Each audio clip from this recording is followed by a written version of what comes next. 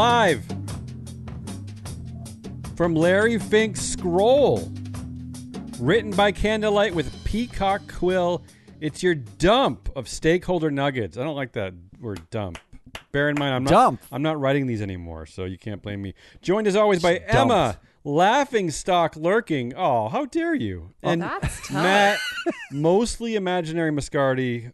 Here's hoping true. for fully imaginary. I'm the black ink of stakeholder capitalism. That's absolutely correct. Today in our not woke paraffin covered bag of nuggets called January 18th, 2022, watching tennis is for losers. No, it's not. Your new boss hates you. Fink speaks. Yes. And Uyghurs may or may not be important. Ooh, I like a question mark there. Today is a huge news day. We're going to have to rip through get it. Going, let's just say that for all of you people who fall business pants, how dare you? I don't know what you're up to. But for anyone new, this really is like a hallmark day for our enterprise. This is the most tingly ESG explosion of our favorite stories and our favorite things. I'd like to make it known I do not feel tingly.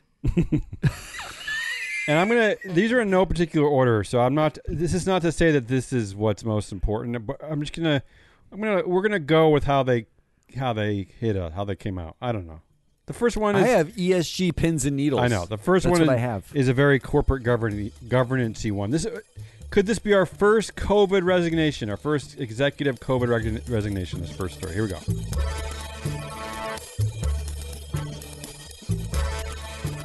The chairman of Credit Suisse resigns after an inquiry into his pandemic conduct. Matt was so excited about this, he sent it over the weekend. And I work over the weekend. Typically, we're governed by French law. You're not allowed to work over the weekend or send texts after work hours. After less than a year on the job and after pledging to develop a culture of personal accountability at the Swiss bank following a string of scandals, remember, we reported on all of them, from spying on executives to that one was fun. billion-dollar investment losses. New board chair Antonio Horta Osorio is going bye-bye. Oh, I'll miss him. So at his first annual meeting last May, he said, our processes and organization are being reviewed to put a stronger focus on individual responsibility and accountability. Oops. After resigning, his spokesperson said he would not be speaking to the media. Shocker. To be fair, he kept his pledge. This is he's like the only pledge keeper. It's the pledge that killed him, unfortunately, but he kept his pledge. He was forced to resign after barely 8 months in office for flouting coronavirus quarantine rules in both Britain and Switzerland. To be fair, he also said at the AGM, I wish everyone good health and look forward to meeting many more of you soon. So maybe that combination of meeting you and soon and health was a code for F your quarantine. Let's just hang out. So maybe he announced it. He was wishing you had good health, but would be meeting with you soon. Right. To spread coronavirus. Exactly. So he's not lying. He didn't lie. Just days after promising to clean up the bank by creating a sense of responsibility, he flew to London on a private jet to attend the Wimbledon tennis finals, breaking Britain's coronavirus quarantine rules in the process. And it's time for a COVID coincidence alert. Anti-vax hero Novak Djokovic, Emma's favorite, won that Wimbledon tournament. See? Yay. Wow. It's like all the worlds, like planets aligned, and stars and stuff. The former chair essentially blamed his staff and said he was unaware he had failed to get the business waiver for British rules, blah, blah, blah, blah. Funny side note, he had intended to take Credit Suisse clients to the tennis tournament, but ended up giving the tickets to his children instead. When? Why did he give them to the Probably children? because the clients were stuck in quarantine, is my guess, honestly. Whoops. An internal investigation also found that he used the corporate jet to drop him off in the Maldives on the way back from business trip in Asia. Whatever, dude. I mean, come on. No, it's no big deal. Come on, that's nothing. Considering a simmering war among Credit Suisse's senior executives and a power struggle with CEO Thomas Gottstein, maybe this was the wrong 8 months to act like a giant ass. Just saying. Credit Suisse declined to comment on whether there were rifts between the former chair and the executive board, including the CEO. That means there were definitely rifts. Yeah, there were rifts. Yeah. I would say it's rifty. The new chair, Axel, ooh, I like that. Lehman is likely to see a return to a more traditional chairman-CEO relationship. He has already insisted in an interview with Reuters that there will be no change to strategy and that the existing management team will remain in place. Ooh, you gotta love another day one pledge. Credit Suisse, the gift that keeps giving. I love it. Speaking of gifts that keep giving...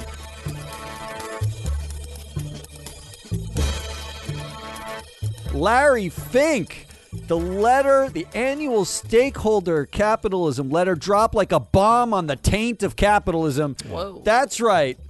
Our boy Fink Rock let loose the stakeholder kraken, tackling every woke issue from climate change to human capital to voting rights to net zero. Just please don't call it woke. Quote, stakeholder capitalism is not about politics. It is not a social or ideological agenda. It is not woke. I don't know what that means. That's what he said in the letter. Why is it bad to be not woke? I don't get it. Tell it's me not later, woke. Don't call it that. So, Larry, can I call you Larry? After all these years of me criticizing your stupid letters, I feel like I can call you Larry. What is stakeholder capitalism, if not woke? He answers, quote, stakeholder capitalism is all about delivering long-term durable returns for shareholders. There we go. There it is, folks. Every year since 2018, Larry and the Business Roundtable has been writing about stakeholder capitalism. Capitalism that takes into account employees and the environment and stuff. And you dopes thought they meant caring for the stakeholders. No. What they really meant all along is stakeholders need to deliver value to shareholders. Do you understand? That's what stakeholder capitalism is. Look, the rich can't get rich without stakeholders propping them up, fool. You ever see a mansion built by a bunch of rich white guys? Nah, it's the stakeholders banging the nails so the mansion gets built for those shareholders to live in. That's what we're talking about. It also explains why Larry Letter Word Cloud 2000, which I ran his letter through this year, found the words companies, capital, shareholders, and capitalism all ranked over stakeholders. Bang those nails, you fools! You got it? I know. Wait a minute. Let me back up. He dropped the word durable in there. Like he's pressing our woke buttons and slipping in adjectives to suggest companies should, in fact, gently caress their snowflake stakeholders as a means of a profitable end. He dropped the word in durable. Larry actually devotes a huge swath of black ink made from oat galls, which is an actual thing from medieval times. Oat galls?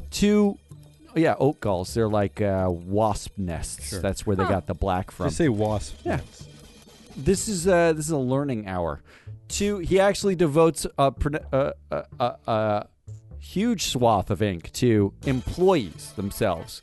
Companies should be paying attention to things like mental health, working from home, rising pay. These are actually what he calls features of capitalism, not problems. Quote, our research shows that companies who forged strong bonds with their employees have seen lower levels of turnover and higher returns through the pandemic.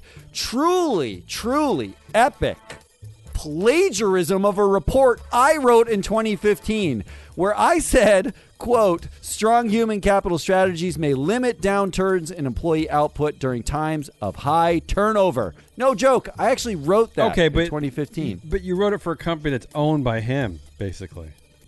Yeah, kind of. He's their biggest client. Apparently. So how dare you? Well, I mean, I guess finally the low-level stooges of BlackRock did read my report 6 years later. That's what I'm telling myself. Low levels. That's what I want to tell myself.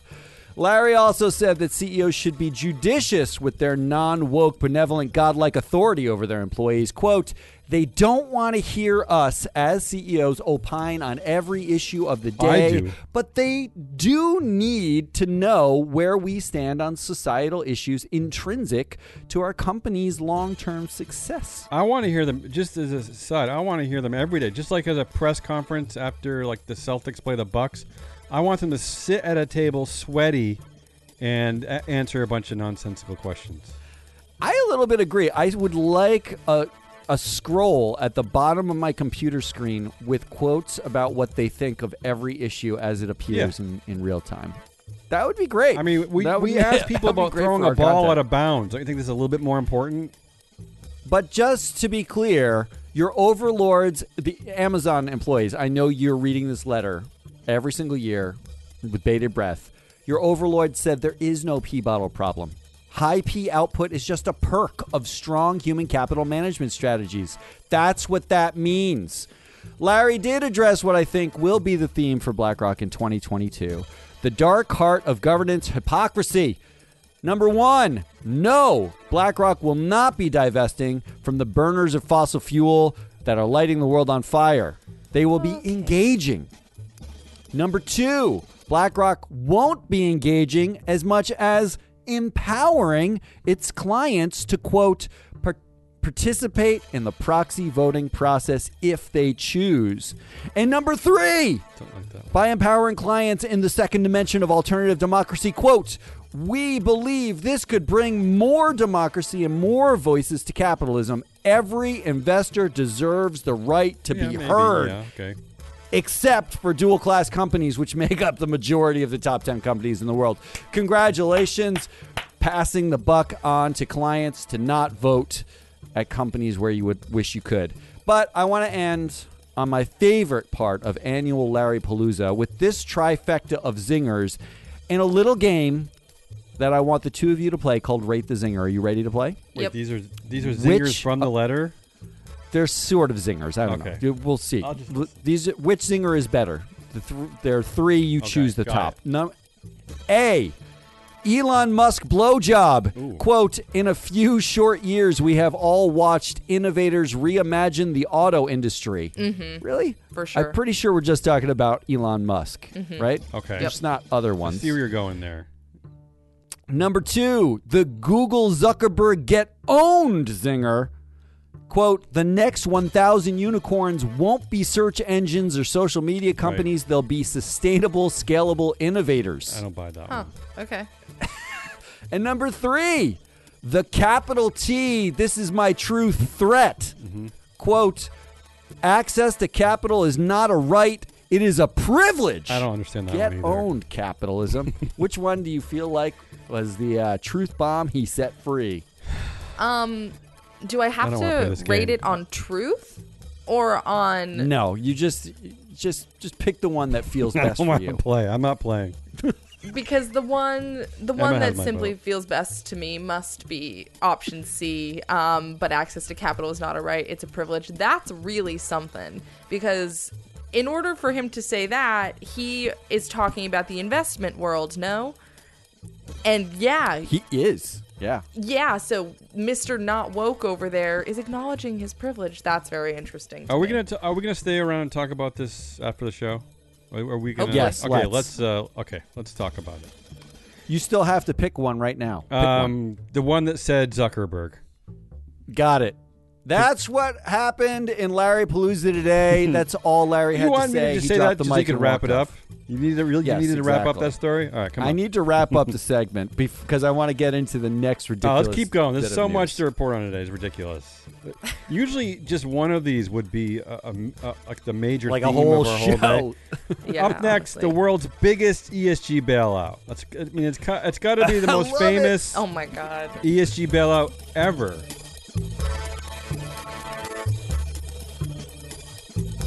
Okay, let's take this in order. First, yesterday, the reporting was that Activision Blizzard pushes out dozens of employees over workplace misconduct.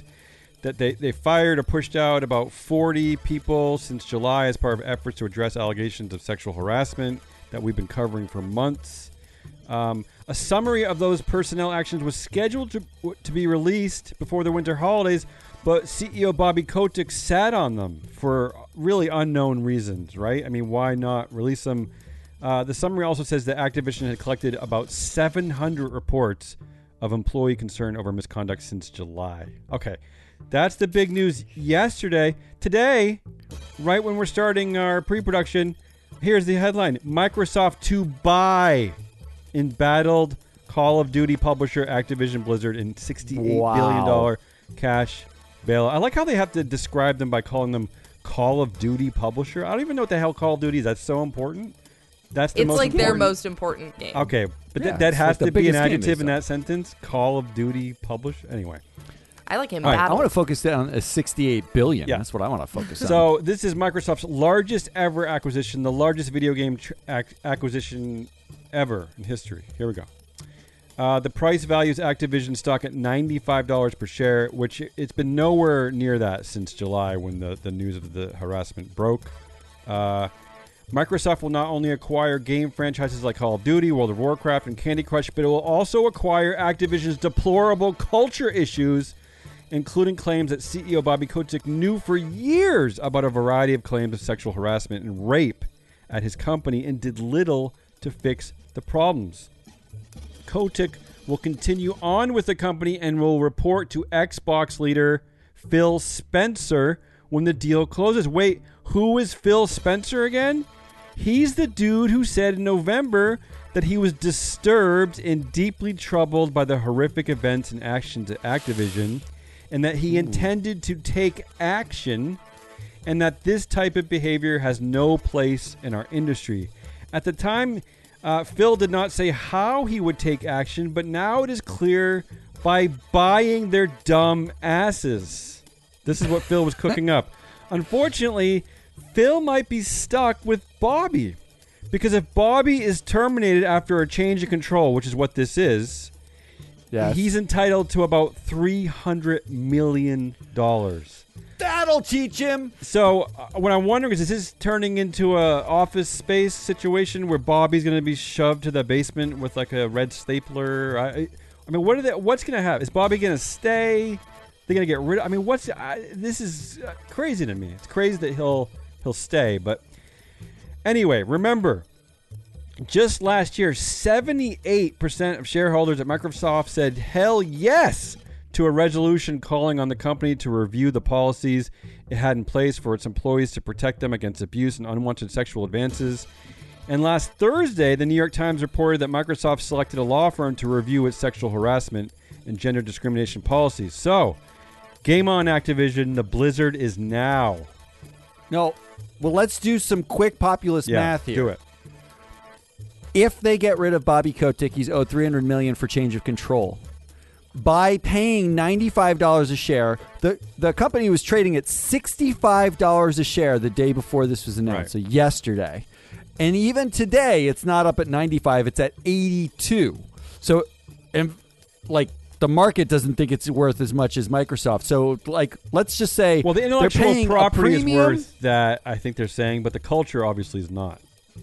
Well, apparently it didn't have much of a discount factor because they're paying a whole lots of monies. Yeah. 50% increase over the trade what it was trading games, at. Matt? I guess they're really fun because of their fun games. But Kotick gets $300 million for change of control. He has 4.8 million shares, which are now worth $95 a share, according to this. Almost $300 That's million. $456 million. Kotick, by creating the rapiest culture he could possibly think of, earned himself $750 million overnight.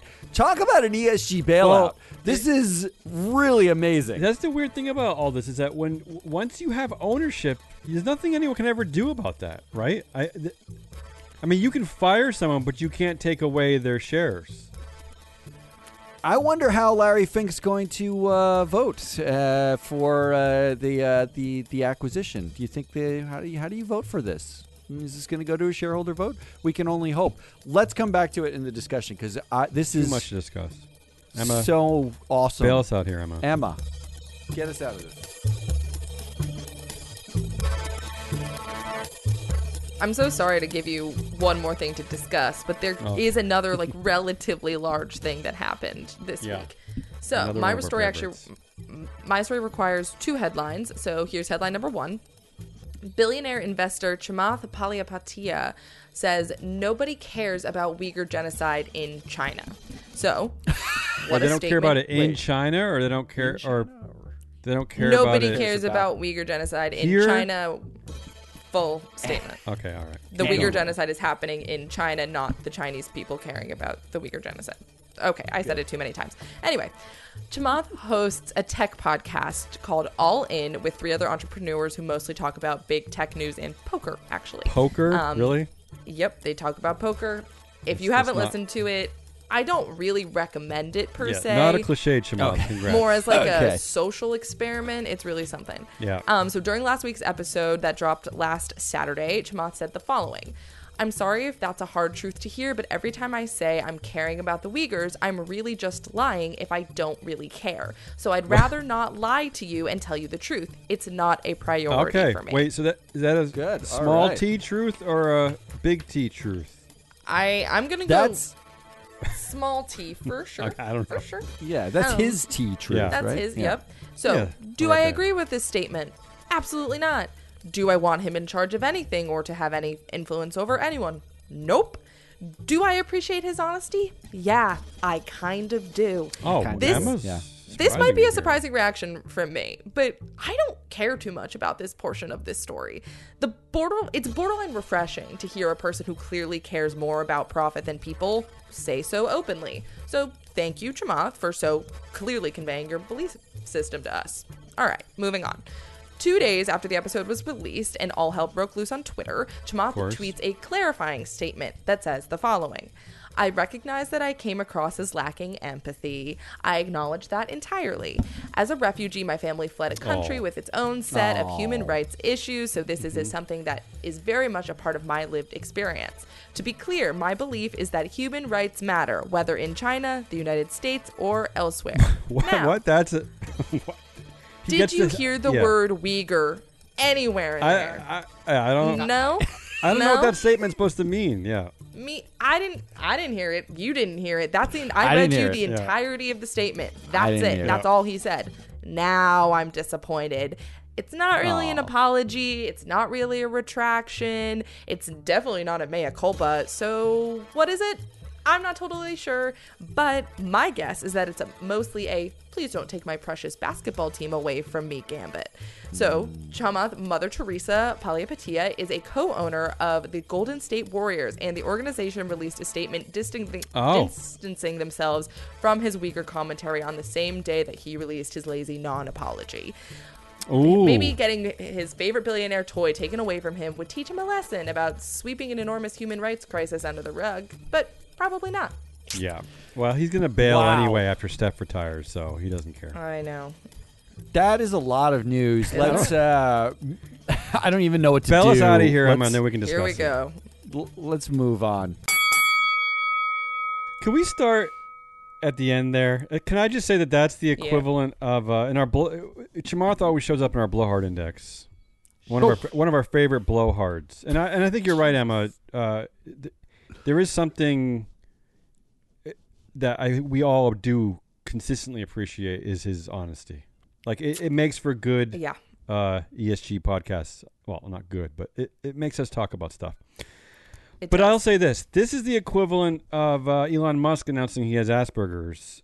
It's his way of saying, him saying he's a refugee is basically his way of saying, like, I can do whatever the F I want because I'm a refugee.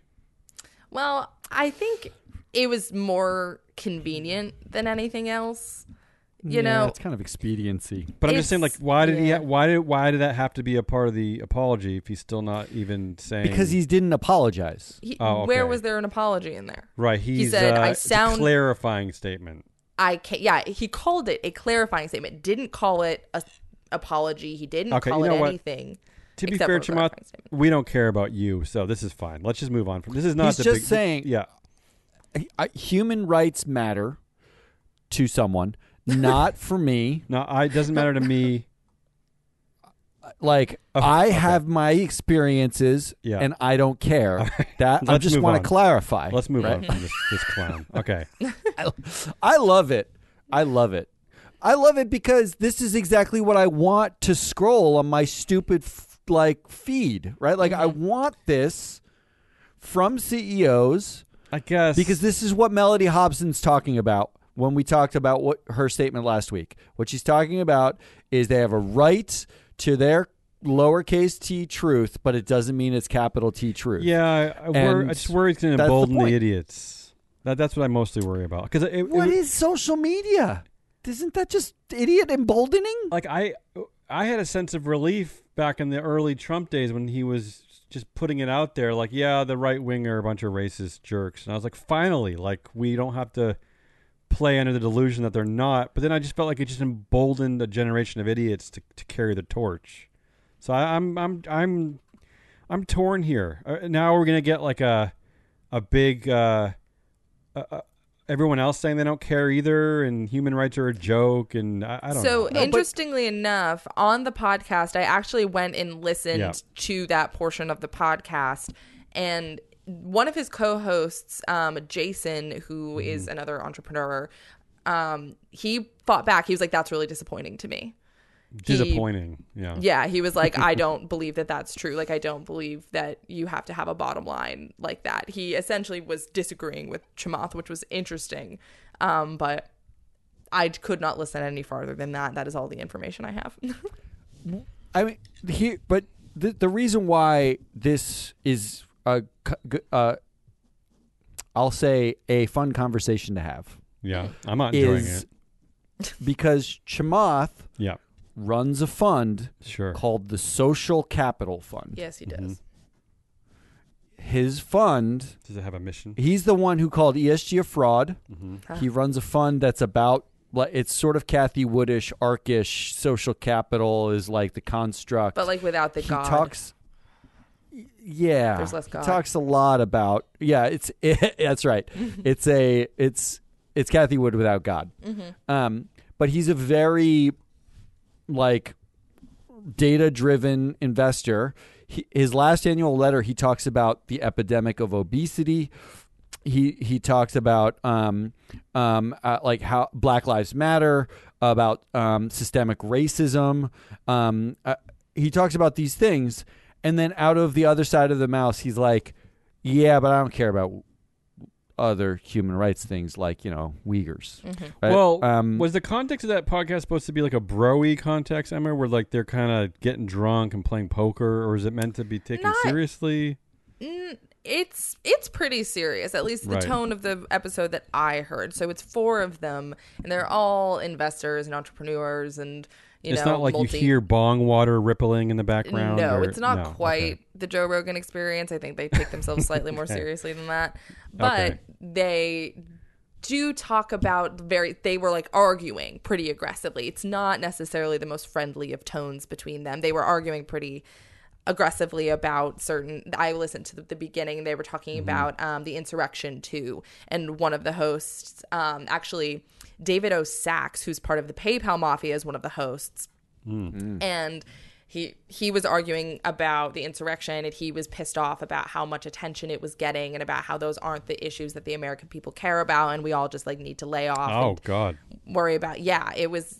Right. It was, and they were arguing about it, and they all seemed to have pretty differing views on various things, but it is a very libertarian atmosphere. And did this spur an interesting conversation, or did it kind of just get swallowed up?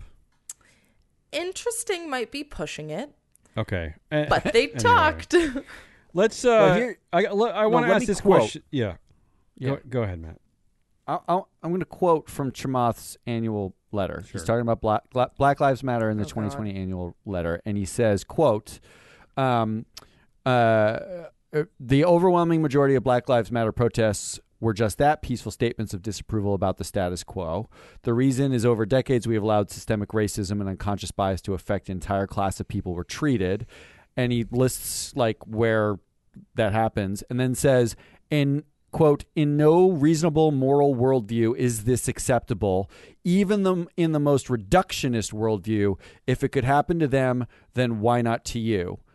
And then to say Saturday that I don't care about Uyghurs is I wonder why maybe. he does. So why does he double down? I on love it. So why do you love it?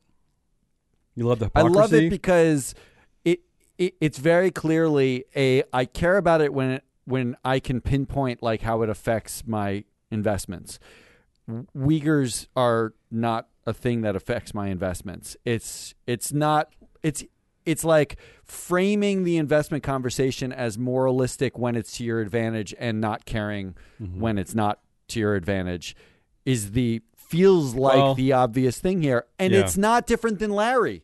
It's actually not different Larry than basically just framed stakeholder capitalism as shareholder capitalism. To be fair, it's not different than the modern world we live in, where we're constantly navigating these type of landmines when we just try to like live our daily lives, because many of the corporations that we do business with face, related problems, and we're constantly making decisions whether we care or don't care at that moment, right? Like we talk about this every time Emma brings up Apple, which is that, are we complicit when we buy Apple products, and should we feel complicit, and blah, blah, blah, blah, blah. I mean, so he really is in some ways speaking to, I think, to a modern confusion.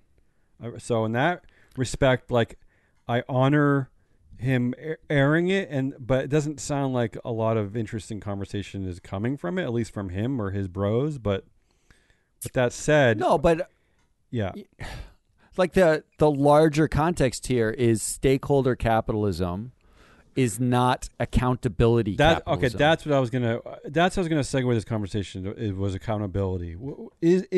Can there be accountability for someone like Chamath, and relate that to the story of Microsoft buying Activision and. Right. Well, that's the interesting thing, right? Like, because I don't care about knee-jerk Twitter outrage accountability. Like, that to me is not real accountability. That's like reactionary accountability, not thoughtful accountability. And the thoughtful accountability is, how long does it take Microsoft to assess buying Activision Blizzard?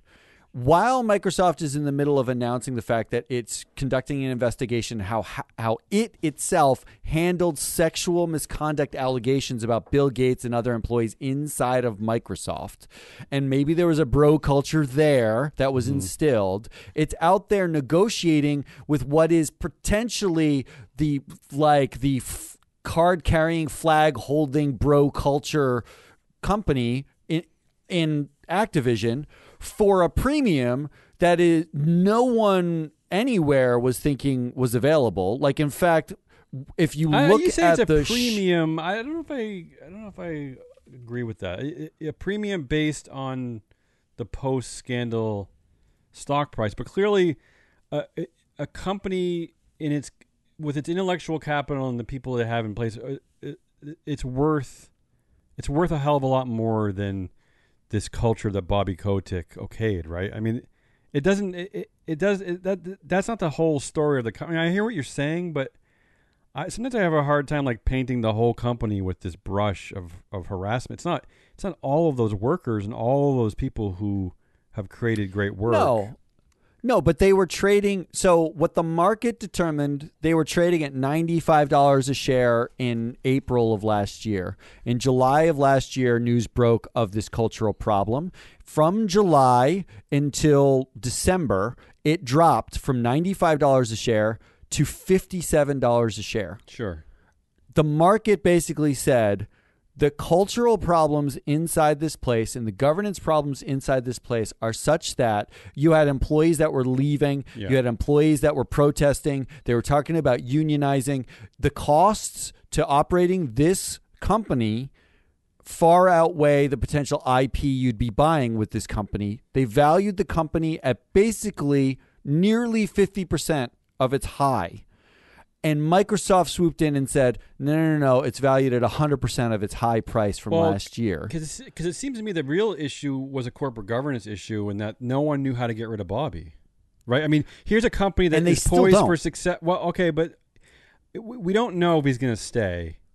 And a good way to get rid of a powerful CEO is to essentially demote him I mean, he, This effectively, is a demotion. Right. I mean, effectively, this is the only way you could have held him accountable because, as you pointed out many times, the board doesn't seem to care. Shareholders don't seem to care.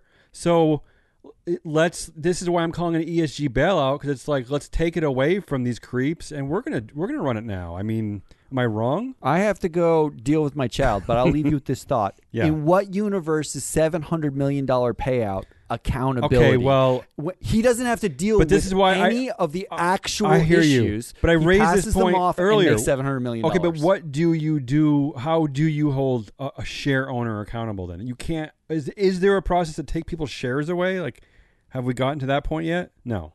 Yeah, clawbacks, but not not this. share. You can't call back shares. All right, are we meant to keep going, or is he coming back? What do you want to do, Emma? It's unclear to me. I think that we keep going until we reach our natural conversation end point. And if he's here, great. If not, whatever.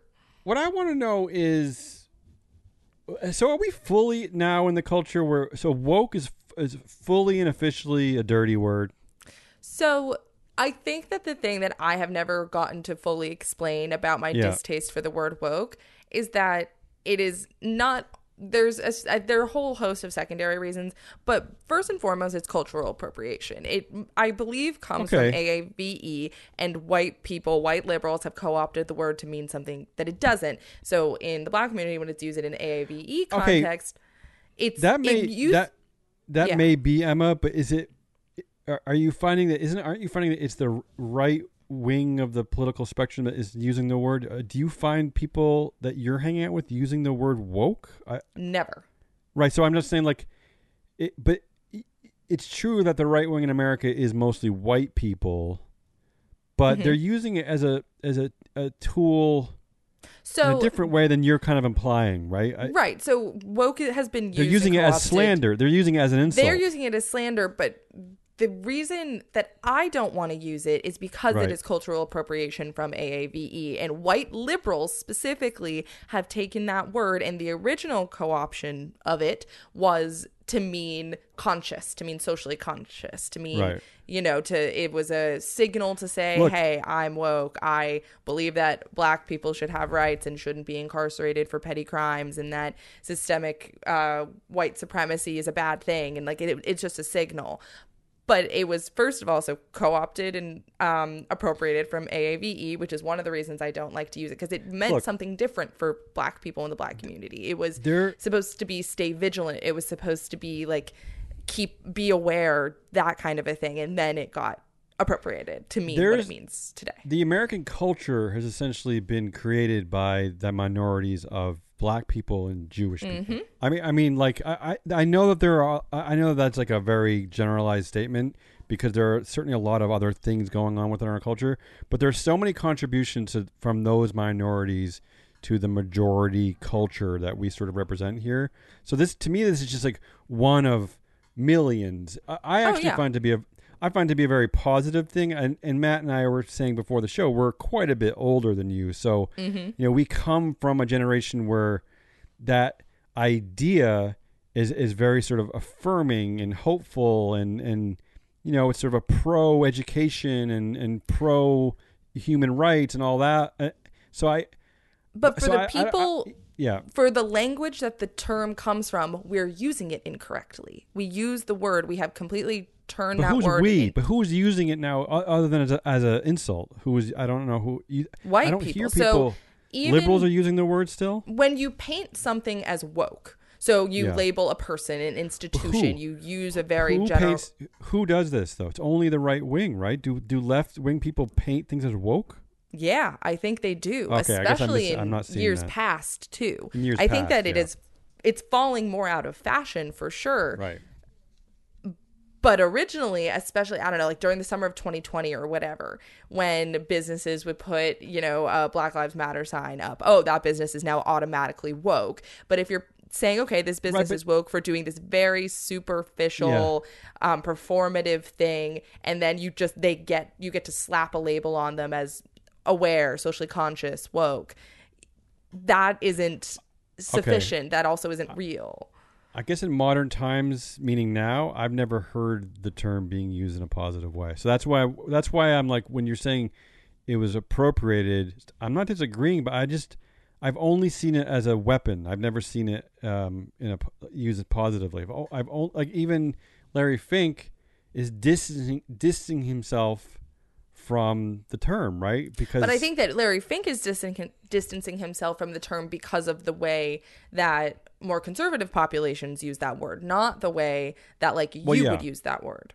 Well, because he doesn't want to be seen as woke from their perspective. Because if he's seen as woke, then he's going to be seen as like catering to the Democratic agenda or whatever. You know, that's why he doesn't want to be associated with the word woke. He doesn't want to not be associated with that word because of the hypothetical positive connotations that it could bring. He doesn't care about that. He will signal that to the liberal, the right, the left, the whoever in a different way. But by being seen as specifically, by shirking the term woke, he is trying to pander to the populations that don't want to be seen as catering to various, socially liberal causes or whatever. Well, I think he's making a big mistake. Whenever you peddle in, soundbite America, I think you're making a big mistake. I don't know why he needs to even weigh into that territory. I mean, because old white men love talking about how being woke is stupid, but they're also afraid the exact wrong direction.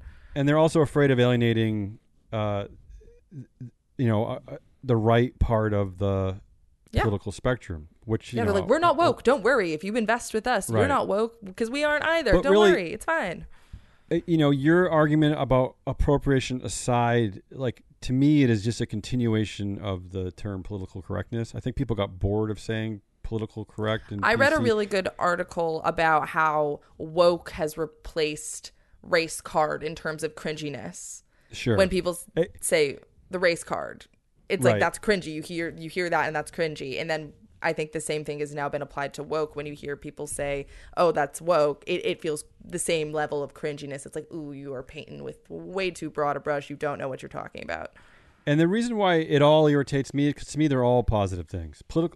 Even the thought of being politically correct, at least when I was educated, is a positive connotation. I mean, you're raised, you're educated, you're trying to understand, the boundaries between ethics and morality and law. And it's like making the politically correct decision is a good thing. It represents your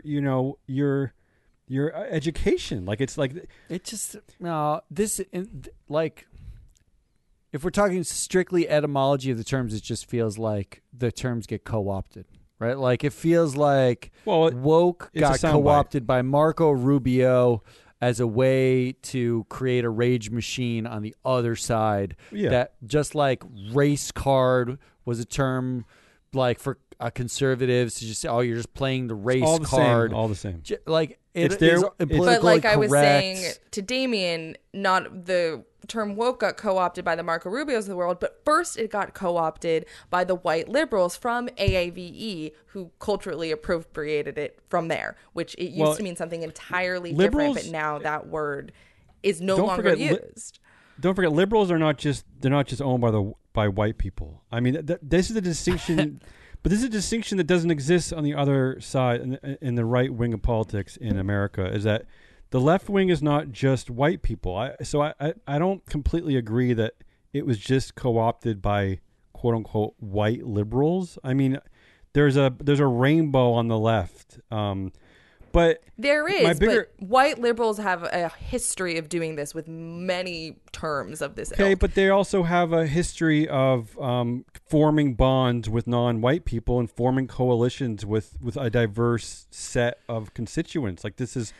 This is what we preach here. This is why, playing the race card is actually a great thing. It's you're showing that diversity is a positive thing.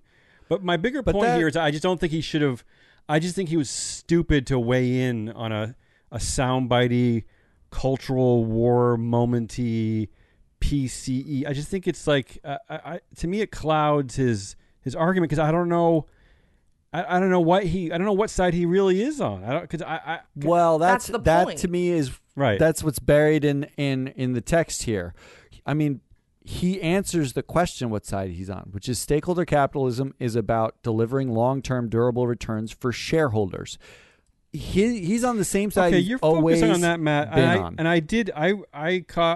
I copied a lot of phrases from his letter I wanted to talk about, and that was one of them. And I agree that, like, in some ways, that's sort of what's most important. The long term. What is it? The long term durable returns for shareholders. But I don't know that you're like overly focusing on that. I think that's okay. I mean, I don't think that's like without long-term value for shareholders, the company sort of ceases to exist. But he is saying more than that. That's not. You're kind of. There's more context to that when he builds to that line. I mean, he does talk a lot about the importance of the stakeholder constituents in order to create long-term shareholder value. And believe me, I don't want us to be on his side for this one, but I think you're over focusing on that. I think there's more nuance to it than that. Is what I'm trying to say. You might be adding your nuance to it, right?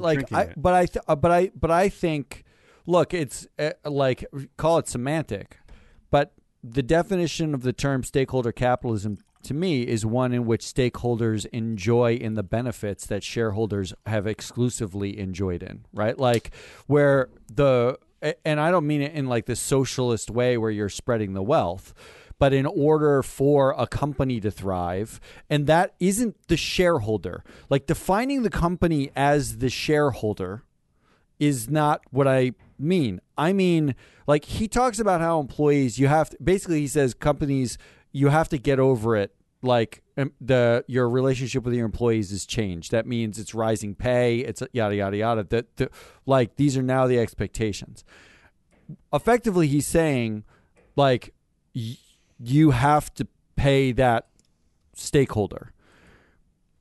But in a way, by defining the reason you have to pay it as so that I can make money as a shareholder, so that our clients can make more money. Yeah, well, that's what they need to hear. Is to me like, well, that's not what stakeholder capitalism is about. That's still shareholder capitalism. Shareholders are part of that. Stakeholders but shareholders are one part of that stakeholder tree. Yeah, but we have shareholder capitalism. We have the shareholder is the be-all and end-all. That's the top of that tree. But the phrase is that he's saying a company must create value for and be valued by its full range of stakeholders in order to deliver long-term value for its shareholders. I mean, I guess. Okay. Not really. I mean, he says that. But in a system where where employees actually own stock, I mean, this is a good thing too. But that's not what he espouses. We're talking about, pension for. We always talk about pension for teachers, and I think it's one. But it's one of the buzzes. He doesn't espouse that. Okay, that's not what he's saying. He's not saying that. He's saying your company's. He's saying your company's fucked if you don't pay attention. What he's saying is very 2022, and what I think we do here is you're fucked long term if you ignore the stakeholder capitalism revolution. I mean, right. Clearly and not an actual revolution, but the we here is the interesting part to me, because it's very similar to the that Bloomberg expose on MSCI, which wasn't much of an expose, which effectively said MSCI's ESG ratings are about risk to shareholders. It's about like it doesn't solve a stakeholder problem. It doesn't solve climate change. It's about where is shareholder risk? Where are companies going to lose money? He comes into the same view. I don't have a problem with that view per se, but I don't call that stakeholder capitalism. I would not say stakeholder capitalism is about furthering the ends of shareholders. I would call stakeholder capitalism. But he's talking to a group of shareholders. No, he's talking to CEOs. He's not talking to shareholders. But he's talking to the letter is to CEOs of companies. Well, so look, he's this basically is still, saying to the CEOs. This is still a relatively novel idea, too, though. I mean, we're not completely out of this idea that shareholders are king and queen, right? I mean that. Well, he's saying you need to take care of your employees for me, your shareholders, okay, but this so is still that I a relatively make more money. new. It's old news for us, but this is still pretty groundbreaking for many of the companies and CEOs he's talking to. Yeah, great. I don't care. Like it's still like to Emma's point about like the term woke. It's a co-option of a concept that's existed from the 70s that isn't about furthering the aims of shareholders. It's actually about repainting the purpose of a company as not shareholders. So what he's saying is effectively out of one side of his mouth, you have to live your purpose and yada, yada, yada. There's a lot about purpose in there, having a corporate purpose. Yeah. But out of the other side of his mouth saying, but the purpose you do have is your durable returns to me. And in order for you to achieve that purpose, you need to pay attention to these other things. To me, that's a win in the short term, because one of the only reasons why I agreed to join this horrible company, Free Float Media, is that the idea that join started it. The idea is that slowly you can by treating stakeholders well. Even if you can slowly convince the market to treat stakeholders better year over year, unwittingly, by convincing them that it affects the bottom line of their shares and the share return. You know what I mean? Like, because they're not going to agree to do it on their own. This is where I don't agree with you guys. Is that what replaces this? What's the model that replaces this? Because these companies, these CEOs are going to do nothing on their own. And as we've talked about way too many times, we're not going to get the regulation we're looking for. So other than scaring these CEOs into like saying that the long-term shareholder value of your company is going to be fucked if you don't do this, what do you suggest we do to get companies and CEOs to pay attention to their stakeholders? What? I don't know. Look, I think actually, in a weird way, I think the Business Roundtable is closer than Larry Fink is right now, because I think what like CEOs themselves should be treating shareholders as one stakeholder. Larry Fink is saying that you need to treat your other stakeholders well so that shareholders benefit. Larry Fink is putting shareholders at the top of a stakeholder capitalist pyramid. Okay, but maybe CEOs, that's a trick. But maybe it's like a trick of a liberal to convince. But then he says it's not a social or ideological agenda. But you have to. Okay, but this is to negotiate with idiots. You have to do it this way. You have to tell them. You have to say it's not woke. It's not going to help anyone. We don't believe in. We don't believe in labor. We don't believe in. There's only two gender. Don't worry. But you have to say these things. I'm saying you have to say these things to convince these people to do anything. You can't tell these people that you're going to help anyone. It just doesn't work that way. You are talking about a guy who developed mortgage-backed securities. He started the Blackstone Group.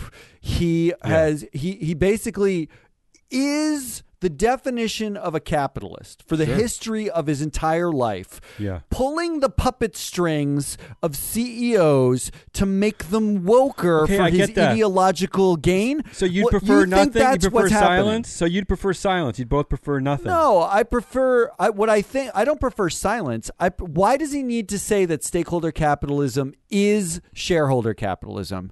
Like that stakeholders are here to deliver value to the old white to men who pissed their khakis. They can't handle it. They can't handle it. But what might be better is to empower the CEOs of the companies to say, we are one of your stakeholders. You need to deliver value to all of your stakeholders to prosper. That's what he's saying. How is he not saying that? No, he's saying stakeholder capitalism is about delivering returns to shareholders. You're focusing on that one sentence, but there's a lot before that. Which is the sentence. That's it. Okay, well, is there anything wrong with that? I don't see why there's anything wrong with that. Yeah, he puts himself at the top of the pyramid, which is the ultimate white male privilege thing to do, first of all. But also, how is it different from the existing hierarchy? Emma, please back me up here, because Damien, I feel like, wants to get on the... he wishes Larry Fink would grow a beard and turn into Jack Dorsey right now. And I think that this is... I just think that... a little bit of a subversion of the term. It's a co-option of the term stakeholder capitalism for a shareholder capitalist end. I just think... just think progress is a slow trickle. So I'm buying into that thought. It's Emma, a slow you trickle, can but he's making such a nothing statement. He's saying that. So first of all, when he's talking about, do you not agree with the statements? Forget who he is. Did you read the letter? Did you read all the parts about stakeholders? And do you not agree with that in principle? The principle that shareholder capitalism is stakeholder capitalism. No, but there's a lot before that. It's about honoring stakeholders, which has never been done before. This is new. This is new, fine. For this world. I don't really look. I would rather it be said than not said. But the way there you go. That's it. Show's over. But the way that he said it was so lazy and at the lowest possible tier. And he basically was saying it because there's been all this labor movement. So he said mental health was rarely discussed, wages weren't adjusted for inflation, working. blah, blah, blah, blah, blah. That's not the world we live in anymore. I'm okay, yeah, you did nothing about that. Laborers did something about that. The workforce did something about that. You did nothing. To me, it's the same thing as my Starbucks argument. If you empower people, they might feel empowered, even if it's nonsense, even if you don't even really mean it. You're not intending to empower them. But if you keep telling them that they might be important, and there might be a pillar on something, and blah blah blah, and mental health's important, maybe they'll start to buy into it, and maybe the idea of the alternative democracy will start to grow from that. Maybe I know, but look, when you look at it day to maybe. day, it does seem nothing. It seems meaningless. It seems shit. But Emma, if you had joined us 5-10 years ago, none of this was even whispered about. None of this existed. Fine, I'm with you on that front. Something. However, he's talking to CEOs, Trump lovers, and he's oh yeah, for sure. He's talking to CEOs and he's telling them that shareholder capitalism is stakeholder capitalism. But most shareholders are not like an individual household. Most shareholders are large institutions, and that's who he's talking to. He wants to keep when he's completely erasing a huge swath of stakeholders, because when he says stakeholders, he means institutional investors. That's who he means. I don't know. I don't know if I agree with that. When you mean when he says shareholders? Yeah, sorry. Yeah, when he says shareholders, he's talking about institutional shareholders. Look, because the divide between who holds all of public company shares in America are widely held by institutional investors, not retail investors. That's not what he's talking about. I'm not expecting Finckrock to not be himself. The same way I don't expect the chief kneeler supreme Jamie Dimon to not be him. But I just think that they're at least on the right edge of the wet khaki system here, because they know they're at least looking forward, which I'm surprised about. They know that from a long-term perspective, you have to get in front of these things now, or I'm honoring that they at least are way more evolved than most of their brethren, which could care. Here's what would be impressive. Seemingly care less. I would like to see him actually do something with the company that he runs. Like what? Anything. He says that he will in the letter. He said they're working with their employees in the letter. Call it like that's Green cool. Rock or something. He can Red write Rock? it in a letter all he wants. I would like to see something actually come out of it, or else I am wholly unmoved. Before I fire both of you, can we talk about the divestment versus engagement piece? Engagement, and can we talk about the handing off the vote to? Yeah, I want to get to both of those things. I will say this is a quote from his 2019 letter. Mm-hmm. All right. Profits are essential if a company is to effectively serve all of its stakeholders over time, not only shareholders, but also employees, customers, and communities. Yeah. In his prior letters, he's basically putting shareholders amongst the stakeholders. They are. In his current letter, he's putting stakeholders below the shareholder. Right? Okay, I guess I'm not reading it that way. And I'll but you probably had a better also. SATs than I did, so I'll give you this one. To Emma's point, when I do a review of his portfolio managers at his company, and they are 89% white, agreed, I agree, and 70% male, yeah, and they control $4 trillion in capital. it's really hard to sit around and say, oh, yeah, stakeholders are a focus of your company, not shareholders. Well, the shareholder class is white men.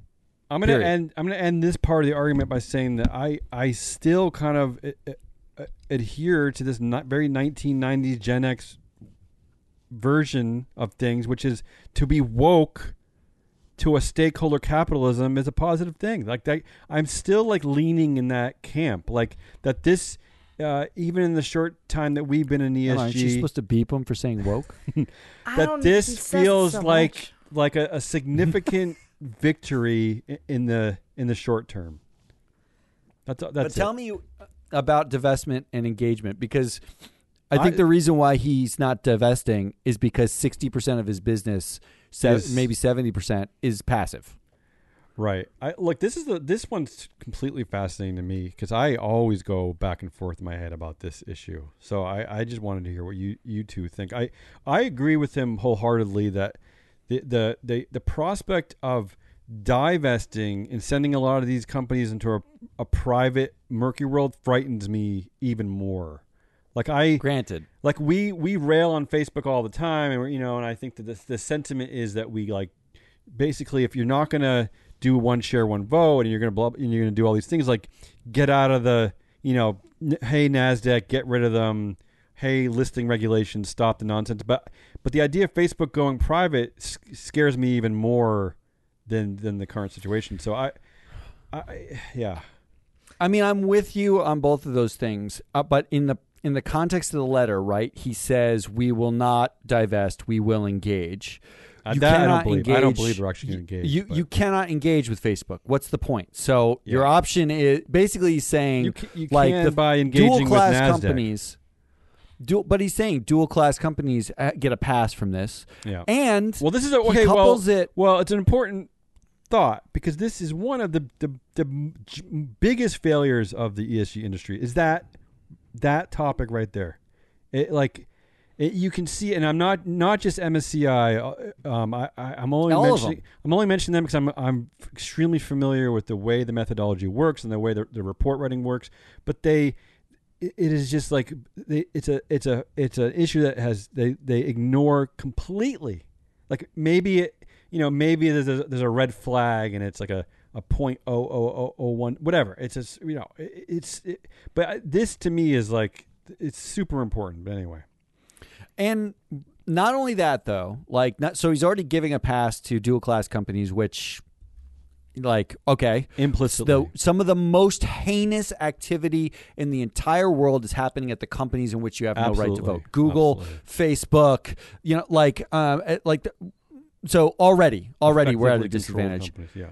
But then he says we will not divest, we will engage. Mm-hmm. But then he uses as a threat, quote, access to capital is not a right, it is a privilege. Access to capital is basically investing in you.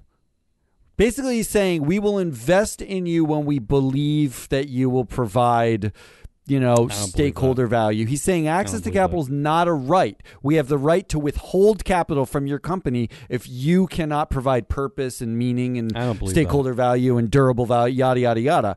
Oh, except we won't divest from you. So access to capital is not really a threat that you're holding if you are simultaneously going to say we will not divest from you. I agree with you there. I don't. Where I applaud Larry is just entering into this conversation in the first place. I just applaud the stakeholder capitalism story. I think that long term, did you guys get drinks this weekend? What did you do? It's valuable, but there's no way I buy any of this part of Larry. I think this is all just horse shit. The discerning moment when he invests or it's all bottom line here. I don't believe any of this purpose stuff. He takes the standard view, which is my client. We have clients that want to divest and they divest, right? Like we basically are the mirror of our clients. But it's like what my problem with these letters are, there's simultaneously this mix of himself, his thoughts, BlackRock, And then his deferring to his clients and being like, well, my clients want to divest. They can divest. And we will not divest. And my clients want this. And he's deferring and he also defers to a ruling class a lot, which is... He defers to, like, in the same way Jamie Dimon, where when he's kneeler in chief, is basically recognizing there are barbarians at the gate. The plebes are circling. Right. I am making $30 million a year, and I can't reject it because it would offend my board. But at the same time, like, the stakeholder class is going to uprise if we don't deal with income inequality. Give me my $30 million. I don't want to offend a couple of fucking white guys, but I also, like, we need to put a cap on it. Like, we got to find a way to put a pin in the upcoming revolution. There's a lot of this. That's fine in the short term as long as people are getting actual returns. I mean, wages are actually increasing, benefits are actually increasing. But why are wages increasing? Wages are increasing because during the pandemic, a bunch of employees looked around and were like, fuck this. Right? Like, what have we been toiling for going to the office 9 to 5 every single day? What do we get out of this? This is why this conversation is powerful, I think. It isn't because Larry Fink writes letters to the CEOs that wages went up. It's because the stakeholders themselves picketed. Okay, that's part of it. But he's honoring, the ruling class is starting to, like, very uncomfortably honor these tenants, and I think long term it could have a powerful effect. I'm hoping. And I'm the stupid lick their own ass cheeks. I'm the stupid one. And leak their own ass cheeks by saying things like stakeholders are a means to a shareholder end. Yeah. Here are two things I do hate. I hate that he says we focus on sustainability not because we're environmentalists, but because we are capitalists. Oh my God. Although I will say, again, this is another one like throwing a bone to like the Charlie Mungers, like. But I will say this is that he does have a point in the sense that what good will be our ruling class if the Earth ceases to exist in 30 years. So I kind of get that. The other thing I love here that I'm surprised you didn't bring up is that they are launching a center for stakeholder capitalism. I did. I had that in my notes. I don't know why I didn't mention that because Larry, I'm clearly the only one on your side, so you should be calling me to participate in that center. I can be your clown gesture or whatever, but not these two. They're not going to help you. I need more specifics on the Center for Stakeholder Capitalism because it sounds like a building donation to like an Ivy. I don't know. From a it Sackler. Does sound like Charlie Munger's windowless Does it not? dorm. Yeah. It's a Sackler. Yeah, it's a Sackler-funded windowless dorm designed by a Munger. It's the windowless dorm of stakeholders.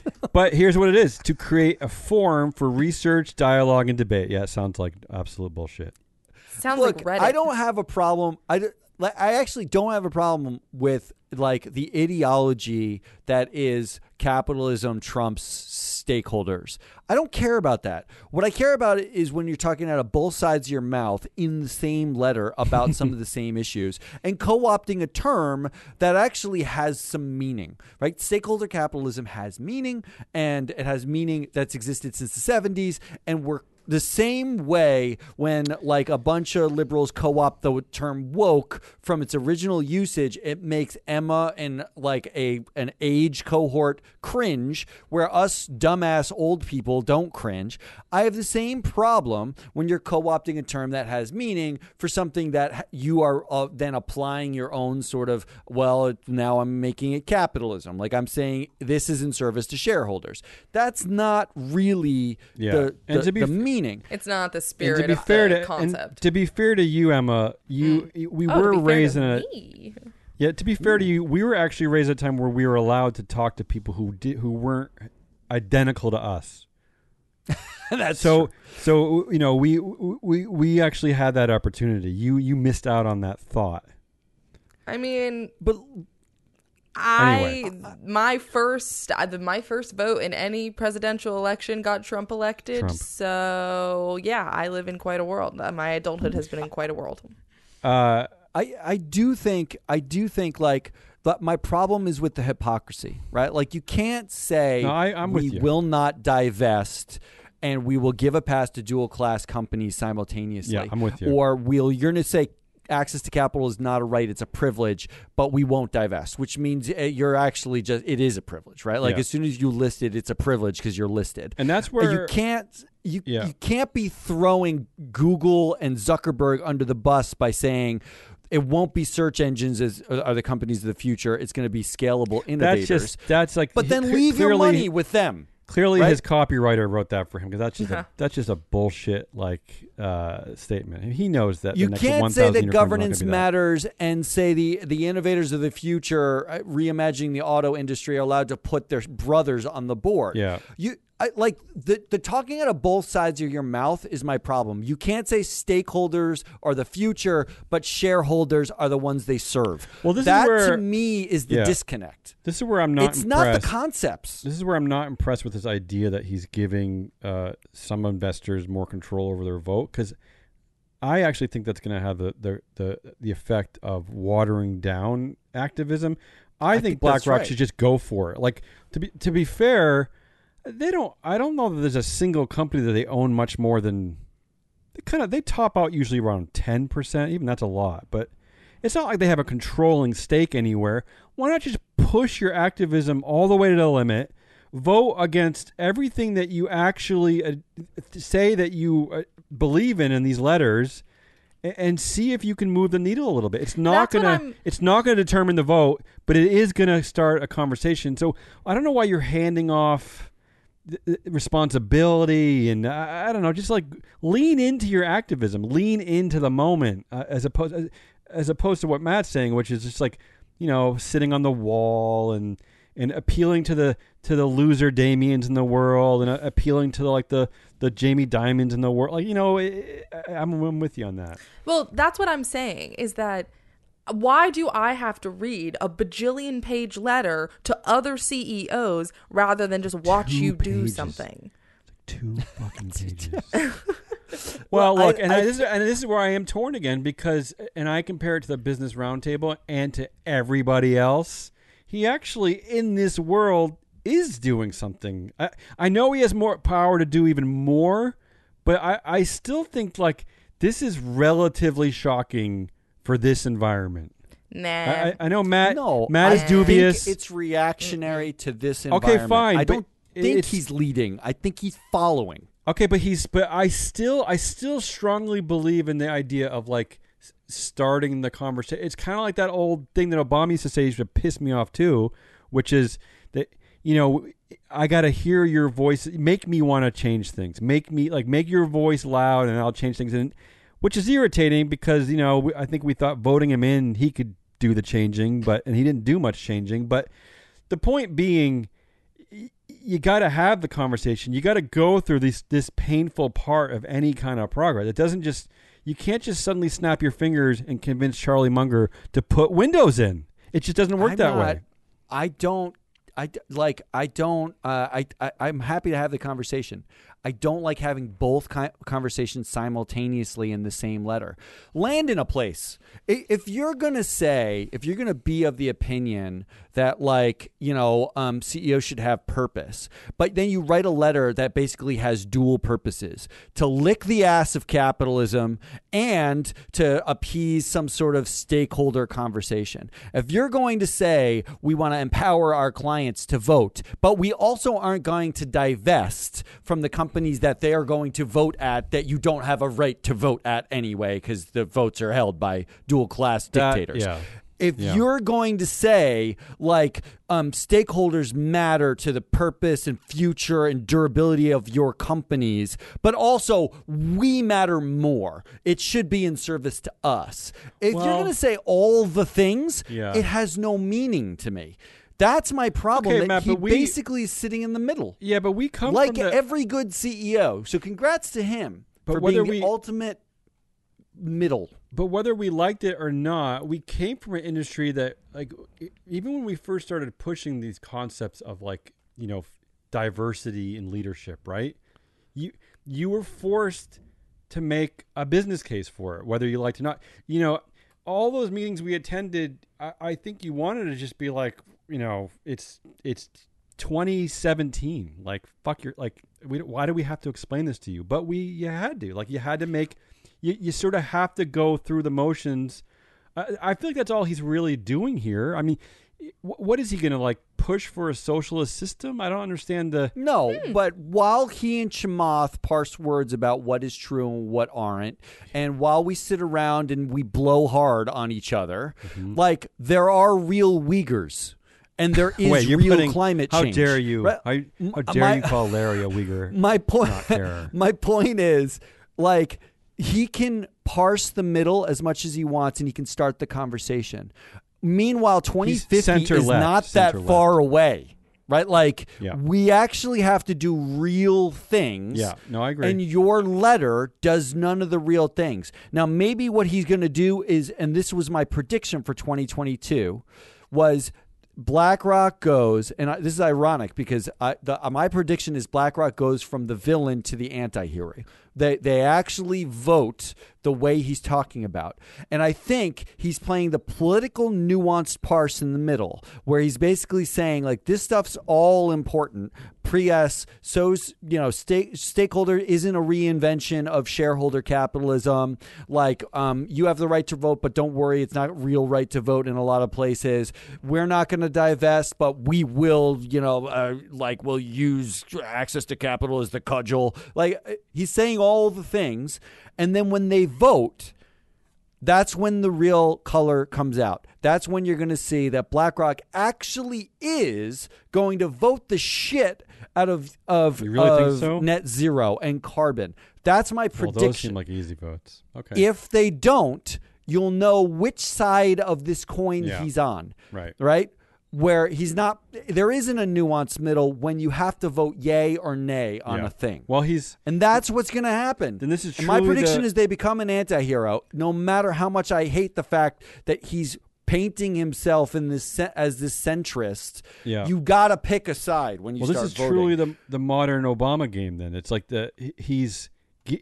instead of being the activist that he has the power to be, he's telling activists, like, here are the keys. I'll let you, if you have the gumption and the guts, I'll let you mess around, but I'm not going to do it for you. Like, it's the Obama principle. It's the same thing. Yeah, it's actually the great disappointment of that slough to handing to his shareholders to vote themselves, which he's viewing as like increasing democracy in the process and yada yada yada. Well, that's just really what it is sloughing your convictions that you keep talking about off to somebody else, so you don't have to own there's no more accountability. Maybe he's smarter than he looks. It's the central conceit of today's show: accountability. Maybe he's doing that to shut up the right wing, which is that we're not a monopoly. We gave you the opportunity to vote. Yeah, but guess against who the owns? nuns.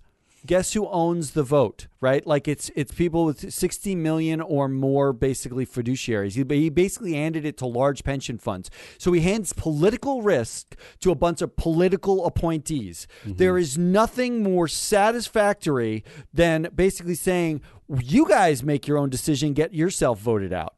Right? Like, instead of the CEO who actually doesn't have to be accountable to a lot of this, like Marco Rubio can change through regulation what Larry Fink does, but Marco Rubio can change very quickly what the Florida State Pension Fund does.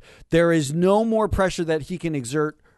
Like his pressure is significantly greater over there than it is over here. He can decry woke capitalism all he wants, but he can actually make change inside Florida how that pension fund votes. And Florida now has to make a choice. Do we vote ourselves or do we not? And Marco Rubio is going to say to Florida, why didn't you vote yourselves? Because those woke capitalists are voting in a way we don't agree with. In fact, it's brilliant. It's a brilliant way to sort of slough all of this nonsense off and the system doesn't change. That to me is the big problem with talking out of both sides of your mouth, because you don't actually have to be accountable for anything that happens. And that to me is why today's news cycle is amazing. Yeah, but no one's accountable for anything except for if you go to a tennis match and you don't quarantine. Then you're accountable. But that's why this, to me, is a tennis match you don't quarantine for. Right. It's basically having it all ways, and it's meaningless. Larry. But that's the sort of the undercurrent of everything we cover. Is that it is damn near impossible. Makes me sad. it's damn near impossible to hold anyone accountable because even when we finally get a CEO to step down, either their parachute, the golden parachute, is massive, or they still own a lot of shares, or they land on their feet in like 2 months, like or less. Like so it's this is the hardest part of this. I think, unless of course you're the founder of a blood company that's a woman, or you're founder of an women. I'm not speaking for women here, Matt. I'm speaking. I'm not doing that. Okay, good. Yeah, just making sure. They don't sure. land on their feet. Yeah. They usually get sent to jail, and then have to get in CBD with Snoop Dogg to reinvent their career. Marissa Mayer, I always get that. Mayer. As an example, even when she does land on her feet 5 years later, the business press will ridicule whatever position you found for yourself. Like they will stick by you and ridicule you until you die. Wow. She's a punchline forever. Yeah. Remind me to never be a CEO of anything. Well, we're gonna need. Congrats to me for being. We're gonna need something. This stupid enterprise. When Matt and I just punch each other to death in a few years, someone's gonna need to step up here. And you and Ari are taking over. Speaking of, do we have anything else for this show now that we're in the sixth hour of discussing Larry Fink? Nope. That was Emma Lurking and Damien Black Ink Rawless. I am Matt, the Laughingstock Muscardi. I'm going to take on that moniker from Emma today. Yes. We are Free Flow Media. This was Business Pants. We actually got a voicemail that we need to address. We need to address it in a coming show this week. Yep. And it was about how public utilities and okay, stop talking for once. Stuff. Subscribe, share. This is real talk. This is like real talk about ESG in real life. So this is what you should be listening to, not some other bullshit. Come back tomorrow where we have more Biz New Guts. Yeah, and we promise not to talk about poker. I'm just putting it out there.